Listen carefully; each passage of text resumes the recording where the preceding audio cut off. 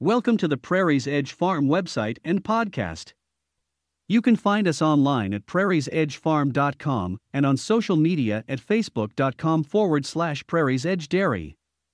If you are in the Wilmer, Minnesota area and would like to try some certified organic whole raw milk, farm fresh cream, or skim milk, be sure to check out our website's contact page for contact information. Don't forget, we also sell grass-fed, grass-finished Highland beef and soy-free pork. Here is Carol's latest update. Hey everyone. Thought today I would talk a little bit about calves and a chilled calf care. I happen to be down in our calf barn right now with a calf that was born yesterday. And probably sometime in the early afternoon, we found her at chores time, and she was born to Blossom, who happens to be a first calf heifer. And so this happens sometimes when you have a cow or a heifer who hasn't had a calf before, and she just doesn't know exactly what to do. So it really wasn't that cold yesterday, but because the calf did not stand up and nurse, she got chilled. And so we brought her up at chores time, and we had to warm her up. She was put in, we actually have a calf warmer. It's kind of a insulated hut with a heater on it, and we use it quite often in the winter. Not so much at this time of the year, but in this situation, it is a godsend, as they say. It is just a wonderful thing to be able to warm the calf up. So she went into the warmer at, let's see, what time was that? Maybe 6 p.m. last night. And I milked the cows while she started warming up, and then I went in and checked her temp after we were done milking at about 7. Her temp, according to my thermometer, was 91.7. A normal calf temp is anywhere from 101.5 to 102.5, somewhere in there. So she's pretty cold. I've actually had calves that have registered low on my thermometer, and it takes a while for them to warm up. They have to warm up slowly. So she's in the calf warmer from 6-ish o'clock. I check on her every half an hour to 45 minutes, checking her temp each time. And it took her temp went up about a degree an hour until about 10 p.m. And then it started going up a little bit faster, and she hit 100.1 at just before midnight. And so she's still unable to nurse, and so we had to tube her. And the reason I wait until a calf, this goes for goat kids too, their internal temperature has to be at least 100 degrees before you offer them milk or colostrum, because if they're not warm enough, they can't digest that, and it just literally sits in their rumen and it ferments, and it will eventually kill them. So you got to make sure your animal is warm enough before you give milk, whether they nurse or you tube them or whatever. Same thing with sheep. That's just industry standard there. You just don't do that. It's really important to let your calf be warm enough, or your animal be warm enough, before you attempt to tube or whatever. And another thing is, if their temp is under 100, most likely they won't be able to nurse. There will be no suck reflex. So we tubed her at about midnight, and she stayed in the warmer. We turned the warmer down to the bare minimum to let her acclimate a little bit to the temperatures and stuff. It happens to sit in an unheated room in our milking facility.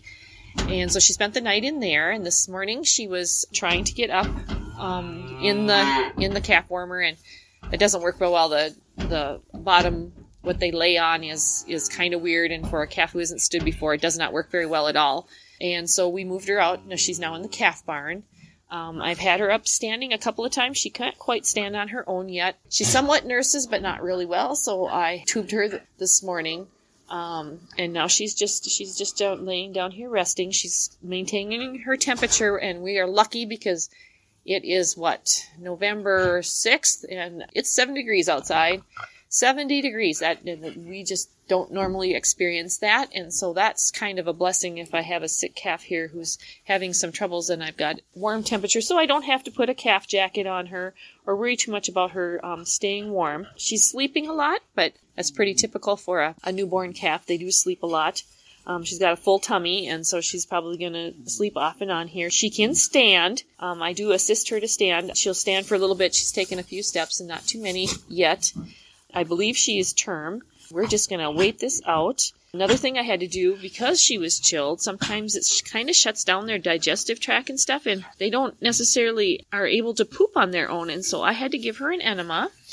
And I have noticed in my years of raising calves that if a calf won't nurse and they seem warm and alert and stuff like that, that sometimes it's because they haven't moved their bowels. And I'm hoping that now that I did the enema after we had tubed her, and she has been pooping since, so hopefully stuff is moving for her now, and we will be able to have her take a bottle this afternoon or this evening. We might have to feed her a little bit later in the morning. She needs to have a little time here before she can take a bottle, but she seems to be doing well. Let's see, what else can I tell you about her? Well, she's a Jersey cross of some type. I can't remember. Blossom is Rose's baby, and Rose is a Swedish Red Holstein cross.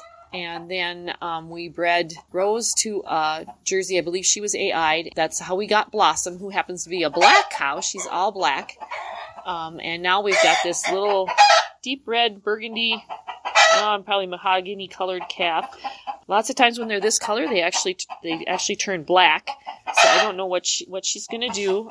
She doesn't have a bring around her nose. So usually signs of pure Jersey. She does have all black hooves, which Jerseys, if a purebred Jersey has black hooves and usually has a white ring around its nose. So I know she's not purebred, but I know her history, so that is no big deal. But Rose is one of our top milkers, and I'm hoping Blossom is also as good as her mother was, and then that would mean this little one would be really, really good too. We do have Thistle is also Rose's calf, and she's a cow. She calved for the first time this past year.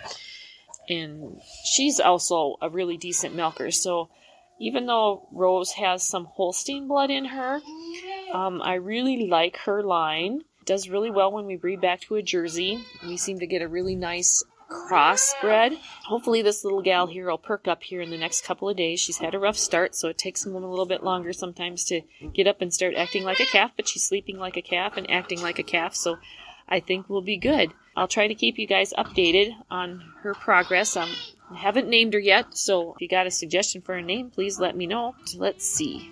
That's about it. Till next time. Thank you for listening. Again, if you would like to try some certified organic whole raw milk, farm fresh cream, or skim milk, let Carol know. We also offer grass-fed, grass-finished premium Highland ground beef, as well as soy-free pork.